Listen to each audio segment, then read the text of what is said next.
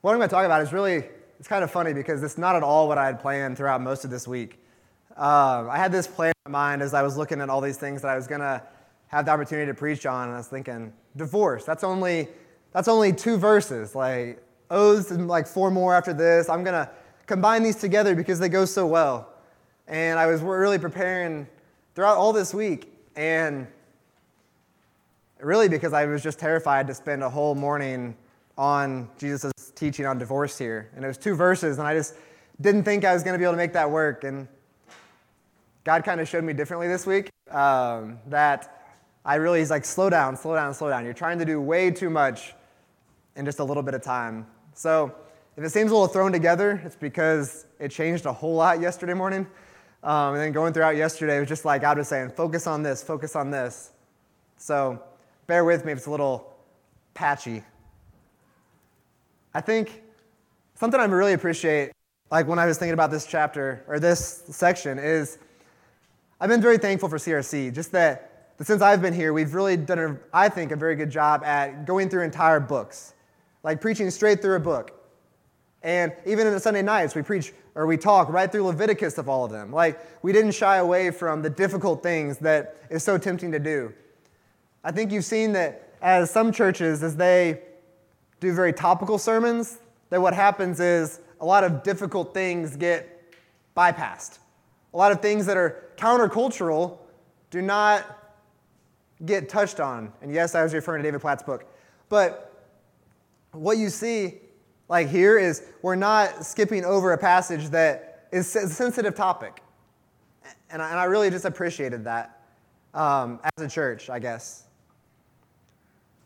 This week has been very difficult for me just in preparing for this. I felt very overwhelmed that I was going to be talking about this passage just because there's so much weight on this whole topic.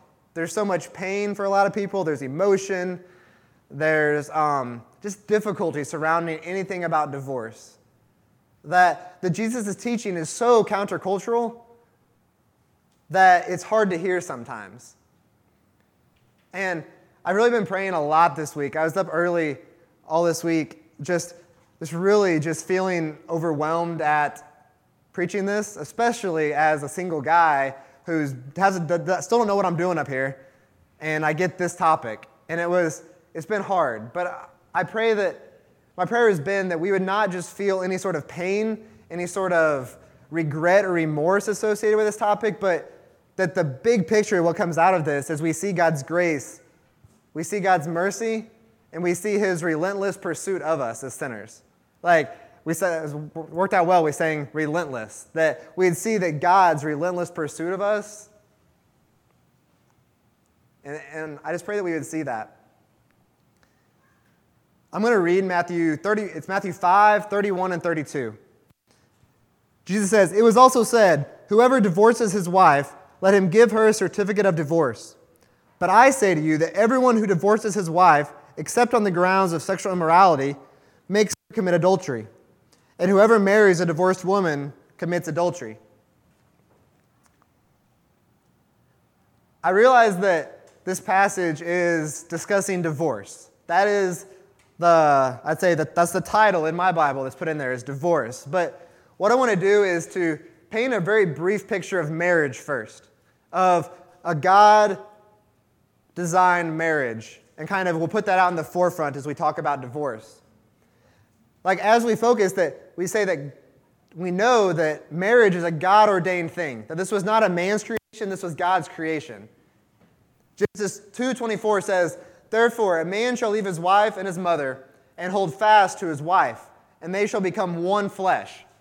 I think that just setting this picture that God performed the first marriage. It was not man, it was not the government that said it's going to be a man and a woman that get married, but that it was God's design.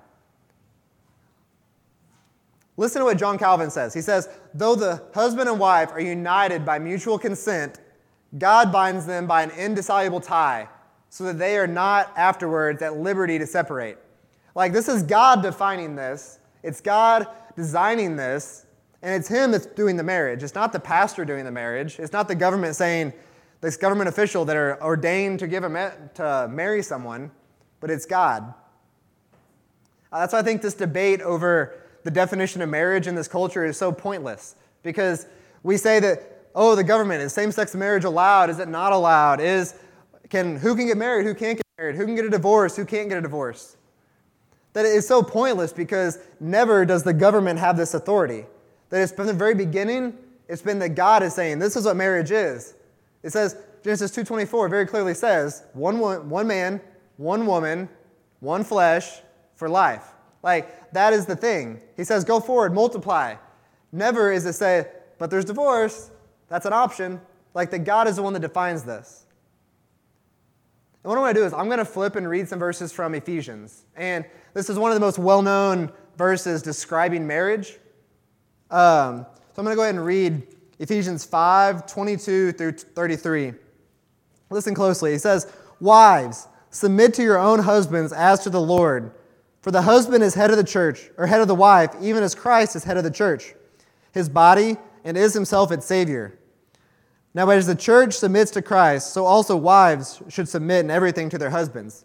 Husbands, love your wives as Christ loved the church and gave himself up for her, that he might sanctify her, having cleansed her by the washing of water with the word, so that he might present the church to himself in splendor, without spot or wrinkle or any such thing, that she might be holy and without blemish. In the same way, husbands should love their wives as their own bodies. He who loves his wife loves himself. For no one ever hated his own flesh, but nourishes and cherishes it, just as Christ does the church, because we are members of his body. Therefore, a man shall leave his father and mother and hold fast to his wife, and the two shall become one flesh. This mystery is profound that I am saying refers to Christ and the church. However, let each one of you love his wife as himself, and let the wife see that she respects her husband. Like, listen to these things that's set up here. It says, verse 23 says that Christ is head of the church. Verse 24 says the church submits to Christ. 25 says that Christ loved the church. 29 says that Christ nourishes and cherishes the church. 32 makes it very clear. He says, this mystery is profound, that I am saying that it refers to Christ and the church. Like, this is the whole purpose of marriage. Like, it's not an end of itself, but the marriage relationship is designed to show Christ and the church. Like Christ and his future church and the love that is there, the submission that is there, the leading that is there. You see this set up from the very beginning.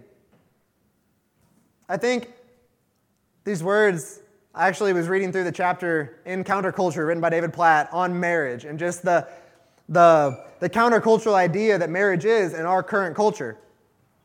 Listen to this quote. He says, behold the beauty of God's design for marriage, man and woman. Two dignified people, both molded in the image of their Maker. Two diverse people, uniquely designed to complement each other. A male and female, fashioned by God to form one flesh. A physical bond between two bodies where the deepest point of union is found at the greatest point of difference. A matrimony marked by the unity in diversity, equality with variety, and personal satisfaction through shared consummation.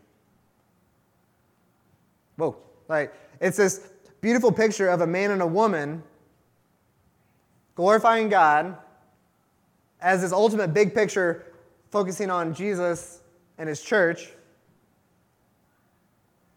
I just want to put this like out in front of us. So this picture of marriage is not just merely about a man and a woman. That is so much bigger than that. I'm going to go read Matthew 5:31 and 32 again, the same thing we just read. It says, it was also said, whoever divorces his wife, let him give her a certificate of divorce. But I say to you that everyone who divorces his wife, except on the grounds of sexual immorality, makes her commit adultery. And whoever marries a divorced woman commits adultery. Once again, what we have here is, once again, Jesus correcting some Old Testament law interpretations. What he's done is, like, we've said this the last couple weeks, he's not adding to the law, he's not removing anything from the law, he's not changing the law, he's just correcting this interpretation that the Pharisees had gotten wrong. And this really has me thinking. I know I've said this with an RCG multiple times and had conversations with various people, but it really has me thinking. These Pharisees were not some like Joe Schmoes on the street. Like, these people were very learned men. These people were people who, if anyone knew about the Bible, about the Old Testament, it was them.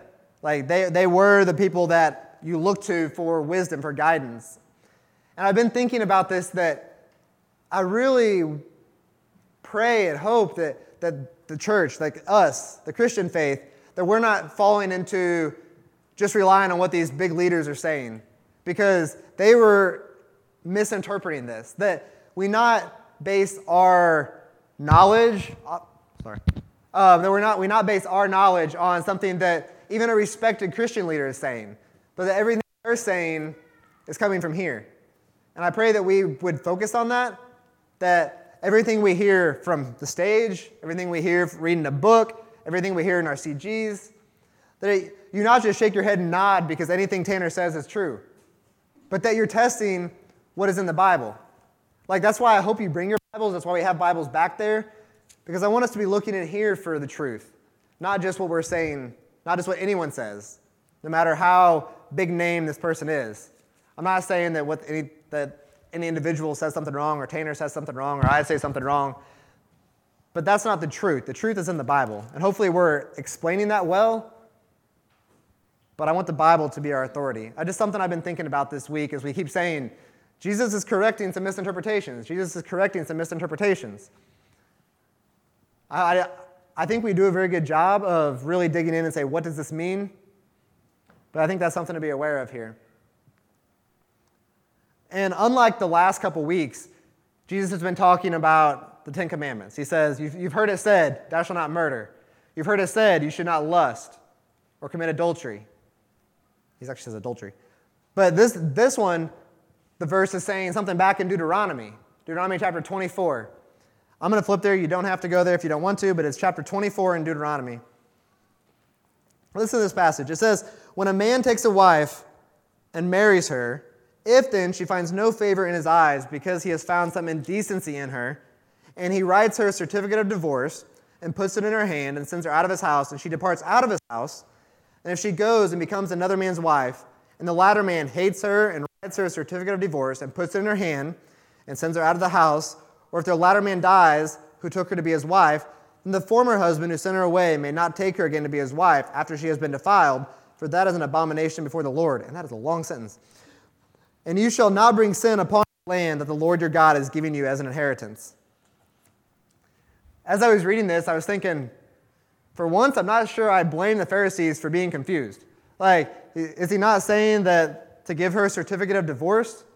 That seems to be what I was saying. The Pharisees said lots of silly things, but I don't know that I can blame them a whole lot in this instance. That Matthew 19, you see them coming to Jesus, questioning him with this portion of Deuteronomy. And I don't want to talk too much about Matthew 19 because we will get there at some point in a year or so. I don't know. We'll see. Tanner might fly through the next 10 chapters in the next 3 weeks. I don't know. 3 weeks. There you go. Tanner's going to do from 5 to 19, 3 weeks. But Matthew 19, they actually come to him and say this. But Moses told us about this certificate of divorce. What are you saying? And it's kind of a more in-depth discussion of what we see here in Matthew. But as you see, like nowhere within Deuteronomy 24 is Moses even commanding divorce. Nowhere is God saying, yes, go divorce your wives. I'm allowing you to do that. I think that's the big thing to notice here. And the same God that wrote Deuteronomy 24 also wrote Matthew 5. So they're not in conflict. But nowhere also does it say that he's condoning divorce either. That it seems more of a concession to sin. He knows that in our sin, in our brokenness, that we're going to get divorces. But that's because of a sinful heart. That as mankind, as being sinful, that divorces are going to happen. So he's not saying, okay, divorces are okay, but I'm going to put some laws, some parameters around this as you do it in your sin. It sounds kind of silly, but hang with me. Listen to Matthew 19:8. He says, because of your hardness of heart, Moses allowed you to divorce your wives, but from the beginning it was not so. Like, it never says it was God's intention. It says from the beginning it was not so. I think looking at this word indecency that it says, like in Deuteronomy 24, it says, when a man takes a wife and marries her, if then she finds no favor in his eyes because he has found some indecency in her, and he writes her a certificate of divorce. When I first read that, I'm like, that sounds awful. Like, you find an indecency in your wife and you can divorce her. That sounds a little confusing at first. And I did some research into it, some different commentaries and some things that different schools of thought were reading this a different way. You had a very liberal side saying that this indecency could be absolutely anything. It could be she forgot to comb her hair one day, she burnt your toast, anything she did, you could divorce her. Like that was allowed here in Moses' writing. Uh-oh. You burned the toast? Okay. But another school of thought said only on the grounds of sexual immorality is this allowed. And the third school of thought kind of said, if she commits sexual adultery, sexual immorality or adultery against you, that you're commanded to divorce her, that it was no option there, that it was said you have to do this if she commits adultery. So like there's been this debate like all throughout this Jewish interpretation of it. They're like, well, what's it mean? And I think before we go farther, like why was this certificate of divorce so important? Like why was Moses mentioning it?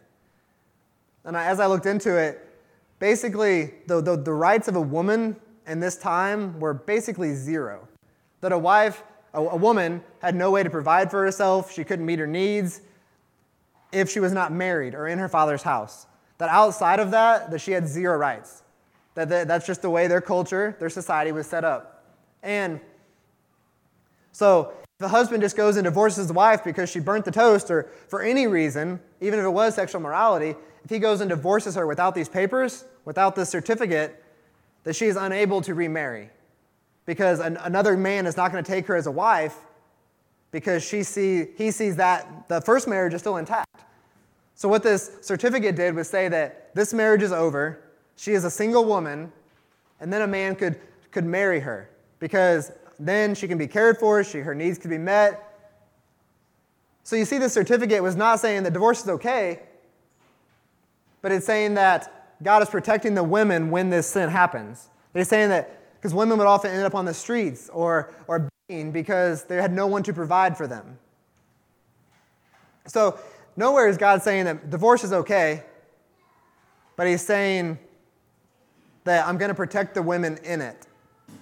I think there's a big difference between God saying divorce is okay and God saying I'm going to protect the women when it happens. I want to jump back to Matthew 19. So remember what he said. Jesus says, because of your hardness of heart, Moses allowed you to divorce your wives. But from the beginning, it was not so.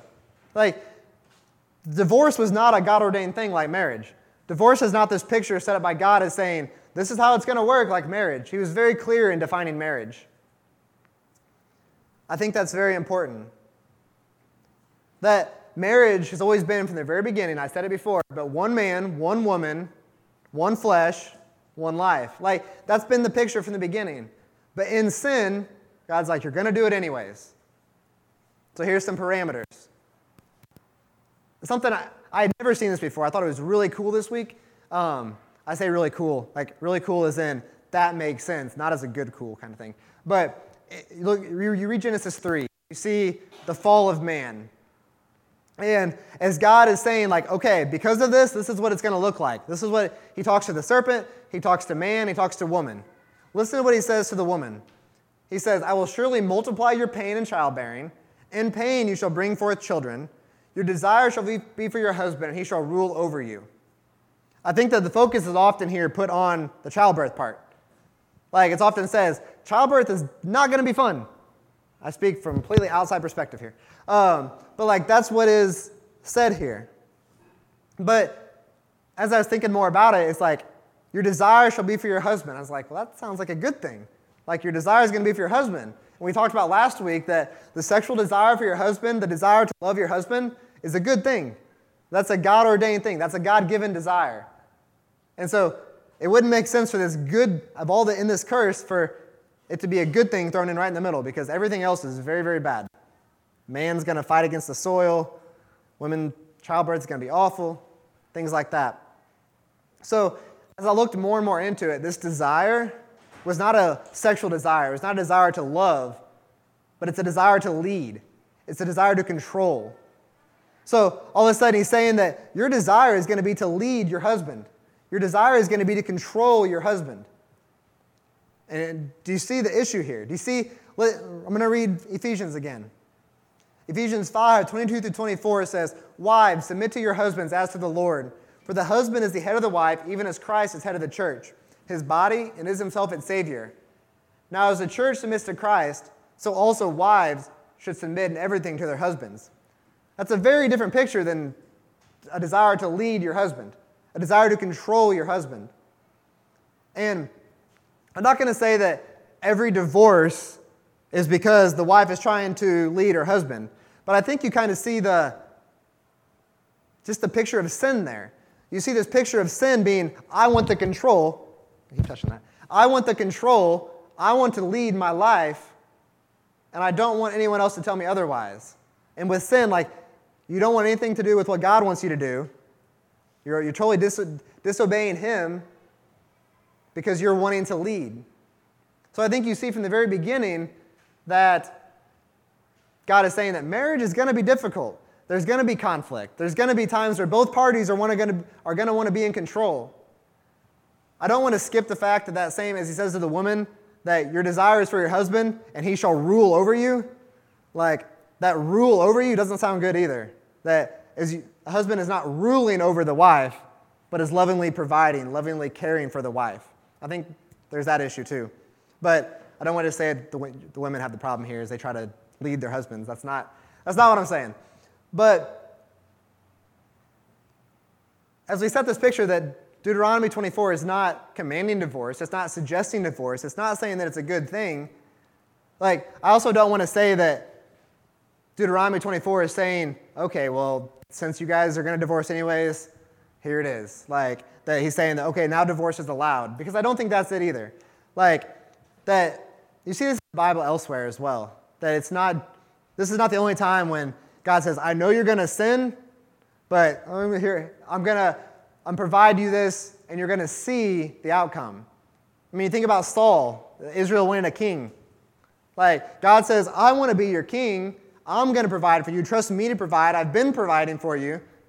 And you've got Israel saying, no, we want a king. We want a king we can see. We want a king that's going to lead us in battle. And then Samuel goes and tells them, you know that comes with lots of negative things, right? You know that comes with paying taxes. You know that comes with giving your sons over to the army. You know that comes with all these negative things. And listen to their response. This is in 1 Samuel 9:19-22. But he says, but the people refused to obey the voice of Samuel. They said, no, but there shall be a king over us, that we also may be like the other nations, and that our king may judge us and go out before us and fight our battles. And when Samuel had heard the words of the people, he repeated them in the ears of the Lord. And the Lord said to Samuel, obey their voice and make them a king. Like, there God is saying that, them having a king is a good thing now. I changed my mind. They wanted a king. Here's the king. It's a good thing. You don't see it play out that way in the life of Saul either. There's some consequences to that. So we've said that this is not saying divorce is okay. And Jesus is very clear that it's not in Matthew. But what is he teaching about divorce? So what is he saying? He's saying in Matthew it says that except on the grounds of sexual immorality, that in that case it's allowed. The only other place in the entire Bible is in 1 Corinthians 7:15. And what Paul writes is, but if the unbelieving partner separates, let it be so. In such cases, the brother or sister is not enslaved. God has called you to peace. Basically saying that if a believer and a non-believer are married and the non-believer wants out, then as a Christian you're said, let them go. But anything outside of this, any sort of reason outside of this, the Bible would say is sin to divorce your wife. I always say divorce your wife. In that time, like, the wife had no ability to divorce her husband. That was not accepted. The husband, like I said, women had very little rights. But I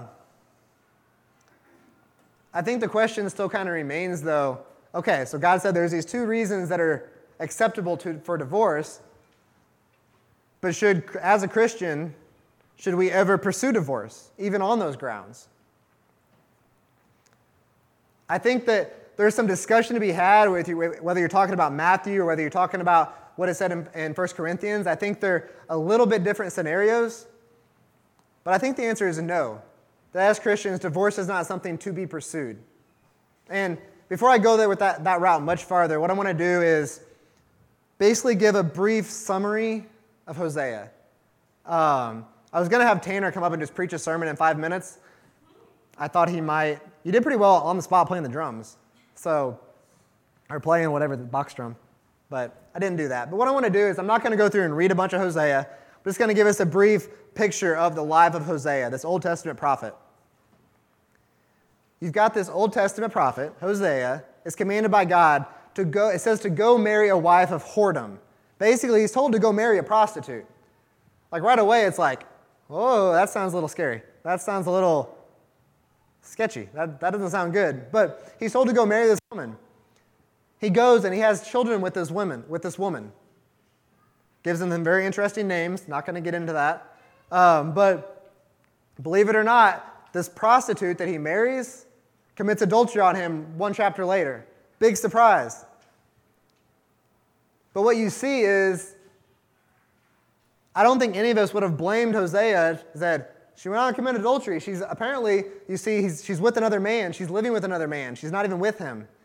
I think that if we think about this, well, I don't think we would condemn him for seeking a divorce.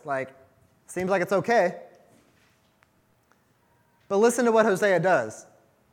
Listen to this verse. He says, "So I bought her for 15 shekels of silver, and an omer and a lethek of barley. And I said to her, you must dwell as mine for many days. You shall not play the whore or belong to another man. So will I also be to you." This is someone that is pursuing his wife who has been unfaithful. That seems extremely countercultural. That's not what even most Christians would say, oh, you're allowed out now. She committed sexual adultery. You're allowed out. But it says that he pursued her. He bought his own wife who had gone and was with another man. He pursued her and brought her back. And something with Hosea, what you see throughout the entire book, is this constant comparison of Hosea pursuing his wife, his unfaithful wife, and God pursuing the unfaithful people, his chosen people. You see this constantly side by side, back and forth, of God saying, my people are committing adultery against me. My people are being unfaithful to me. They're chasing the lust of the world. They're lusting after other gods. They're lusting after the women of other nations, which I have forbidden for very specific reasons. You see this. And yet God, listen to what he says about his people. He says, therefore, behold, I will allure her and bring her back into the wilderness and speak tenderly to her. That's talking about his unfaithful people. This word allure, it's not a word we use very often. I was thinking that convince or to bring back just doesn't do that justice. The word allure. I looked up another, a synonym for it, and there was no one word that really encapsulated that word. It's entice with great love is the best that I kind of could find. And you kind of feel that, allure her. I will allure her as he goes after her. This just seems, as you think of it in this perspective of divorce, that seems very radical, very much no, she committed adultery against me. I'm allowed out. No. But I think the picture, Tanner mentioned this a couple weeks ago about reconciliation, that it is the job of the offender to go reconcile. It is the job of the offender to go and make things right. But he talked about how the gospel is so backwards from that. That the gospel is not the offender making things right, it is the offended. That our sin is what offends God. Our sin offends God, but yet God is the one that made things right. We see that God bought back the unfaithful people. You see, Hosea went and bought her for 15 shekels. He went and gave barley. He bought back his wife. And what God did was send Jesus as to buy us back. That the gospel says that as the offended, I'm going to go and buy back the offender. It's so backwards. It's so backwards. And I think we all know, with our sin offending God, that he did not have to buy us back. Like I said, Hosea, I don't think anyone would have said, you shouldn't go buy her back. Like, most people would have said, you're okay, let her go. She doesn't want to be with you. She's committed sexual adultery against you. She's chasing other men, and that's okay. Let her go do that. You're free. I'm really thankful that's not what God did. Like, that he sent his son to buy us back, that the blood of Jesus is what bought us back. Like, I don't want us to miss this, that we are the unfaithful wife here. And with this picture of Hosea, what I want to do is like step back into this conversation on divorce. I think that we've said reconciliation preaches the gospel. Hosea preaches the gospel because you have the unfaithful spouse being pursued by God. And how much does the spouse chasing his unfaithful wife, forgiving his unfaithful wife, forgiving the offender, how much does that preach the gospel? Listen to what John MacArthur says. He says, there must be forgiving love and restoring grace in marriage. That alone makes marriage a proper symbol of God's forgiving love and restoring grace. That is the magnificence of marriage. I think that as the church, that preaches, that shows the gospel in those attempts. As you chase an unfaithful spouse, as you lovingly pursue them, that preaches the gospel.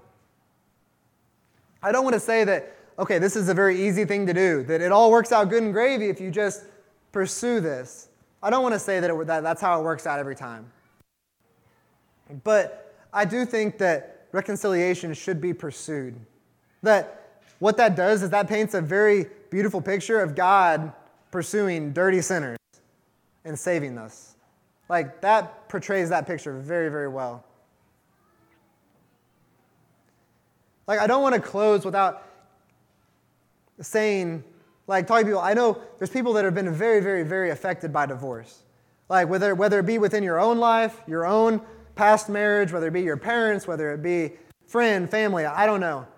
But nowhere does the Bible say that a divorce, that an illegitimate divorce, a divorce that does not set up with one of those two grounds for divorce, nowhere does it say that that's an unpardonable sin, that that's not something that God's grace absolutely covers.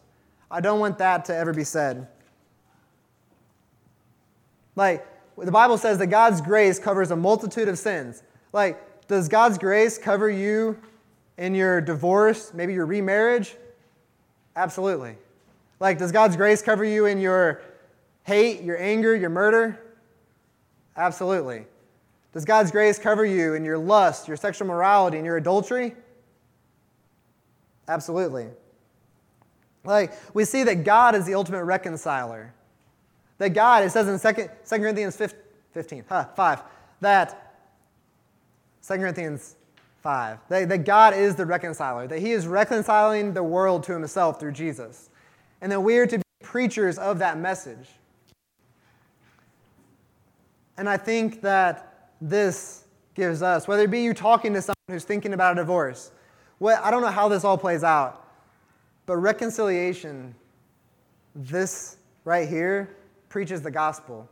And I just pray that those of us that are married or soon to be married, I'm going to lump myself into this one, that divorce is not an option. That we would love and cherish marriage, that we would love and cherish our wife or our husband this way, that you see portrayed here in the Bible. I pray that we would do that when difficulties arise, that we'd see that reconciliation is the goal. Like, for those that may have been affected by divorce, maybe they've been divorced, that you see that God's grace absolutely covers this, that it's not something that's unforgivable, that God forgives. And I don't want that to ever be missed, like that it's not your sin in your past that defines you. That's absolutely not it. That God's grace is renewing grace. That it gives you that new spirit. It gives you a new person. Paul says a new person. And for the unmarried, I pray that we would you would pursue godliness. We talked about last week that in your singleness, you pursue godliness. You try to become the man or the woman that is marriable. Like, you try to become that godly husband or that godly wife before you're married.